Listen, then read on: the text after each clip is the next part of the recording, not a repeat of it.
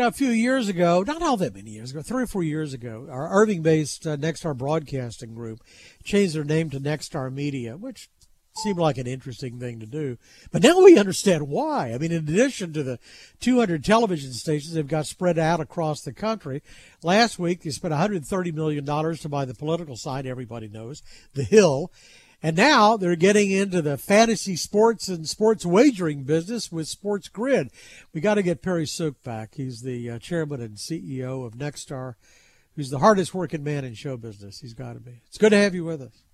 Well, thanks, David. It's good to be here. Hey, I want to talk about these two individual acquisitions because, coming a week apart, there's a lot to talk about. But now I'm beginning to see maybe the grand scheme here. It's not just a bunch of TV stations. This really is a true media company that you're growing. Well, I think at our core, we're a content company. The company was built on local content, primarily the local news we do in the 116 markets across the country. We then added a national news component with News Nation a year ago, which will be up to 9 or 10 hours a day of original news content by this time next month. Formerly WGN, WGN America, which is now called News Nation. Right. We added content adjacencies like Best Reviews, which was consumer reviews, which kind of ties into our local content focus. And with the addition of The Hill, we've added now political news. So we're not an ad tech company, we're not just a broadcasting company, but we're a content company, a media company that primarily focuses on content. So, okay, well, let's talk about The Hill. I mean, The Hill has like 100 correspondents or something or other that are spread across the Hill, covering every aspect of it. And right now, I guess primarily it shows up in an online format. Is the idea to carry those over? We're going to see those people on News Nation and maybe vice versa? Well, it was first and foremost a digital content acquisition, as we talked about. And if you look now at adding their unique users for The Hill to our unique users across the Nexstar platform, we're now the 39th largest amalgamation of users in the digital space in America of all websites, and we're top 5 for all news and not just local news. And so it was done to bolster our digital content, done to bolster our digital reach, which will help us with advertising. Obviously, if we can sell that platform as a platform, we think that has a huge benefit. But you're right, there are synergies with News Nation. Obviously, if we endeavor to launch a Washington political show, I think we know what the name of it's going to be, The Hill. I mean, we've got that brand name recognition, and their correspondence, you're right, in excess of 100, closer to 130, will augment the 36 that we have in Washington, D.C. that are providing content either to the cable network or to our local stations. It just allows us to go deeper in the nation's capital, not just to The Hill, but to the agencies, to the regulatory authorities, and things like that. And there seems to be more attention paid to The Hill than ever before by everybody. I think that's true. Washington, for better or for worse, has become a lot more of the topic of conversation of our daily life. So let me talk to you about the news that's come on Wednesday. Sports Grid Network, that's what you're starting up. And I see the description. It's the first U.S. digital net for fantasy sports and sports wagering. Tell me how that works. Well, think of a cable network devoted to sports and sports betting. And obviously, we can't be national with it because sports betting is not legal in all 50 states, not legal here in Texas. So you won't see this Diginet. And a Diginet is basically a digital sub-channel of our main channel, which if you rescan your television, you have the ability to see all of those .2, .3s, and .4s stations like you can here in Dallas.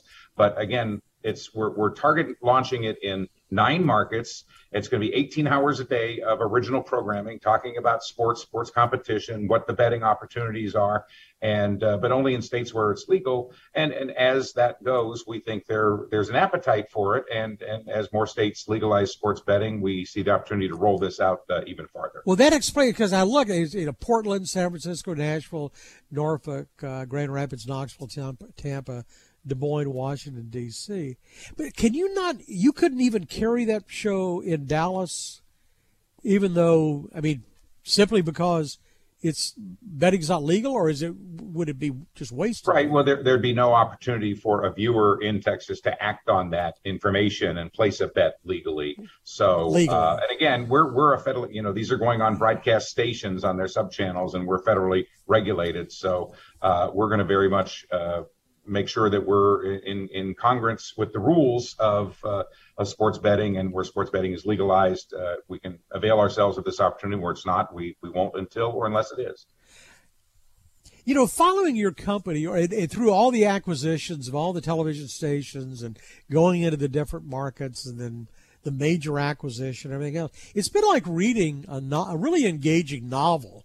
And I'm not sure how this story ends.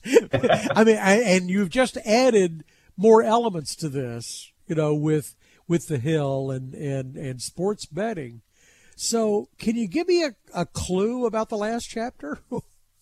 Well, no, I can't, because I don't know how it ends either. I mean, we will continue to look to make acquisitions, things that used to be unthinkable, thinking of being a partner in a broadcast network, or, acquiring additional, websites in areas, like weather or other content verticals. Because of our size and scale and our financial position being, a very strong company from a financial profile, I think it has opened doors that perhaps weren't open to us when we were more highly levered and a much smaller company. So I can't tell you how the story ends, but I'm enjoying writing it. Wait, I can tell. It keeps you young, doesn't it? So, I mean, we talk about broadcasting. I started out by saying you used to be Nexstar Broadcasting, but there is such a thing as narrowcasting, and it really looks like what you're beginning to do with, like with the Sports Grid network, is sort of narrowcasting, and there ought to be a lot of opportunity for that. I think so. The question is, with podcasting, even those can be the ultimate narrowcast. But again, to make them economically viable, you almost have to have some platform of scale, either have a lot of podcasts or a lot of podcasts in a certain vertical. But, I think that, again, we're looking for opportunities. We're launching on September 1st another Diginet called Rewind TV. We already have Antenna TV, which viewers can see here in Dallas-Fort Worth if they rescan their TVs. It's on a .2 or .3 of our CW station here.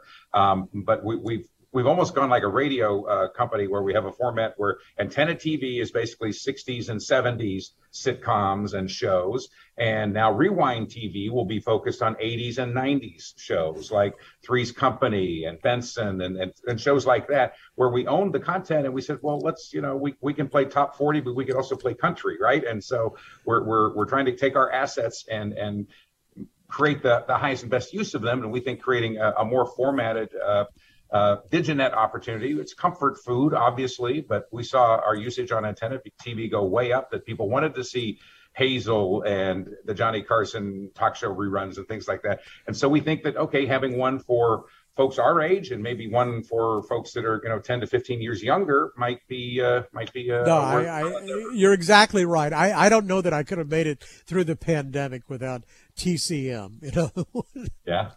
And the old movies. Well, this is fascinating. Like I said, I can't wait to read the next chapter, and it's probably going to be sooner. We're going to have you on about every 2 weeks, I guess. You were just on talking about the earnings the other day, and now this, but very fascinating. Congratulations on this. Well, thank you. Perry Sook, the chairman, CEO of Nexstar Media Group. For more of our conversation, go to KRLD.com/CEO. I'm David Johnson, News Radio 1080 KRLD.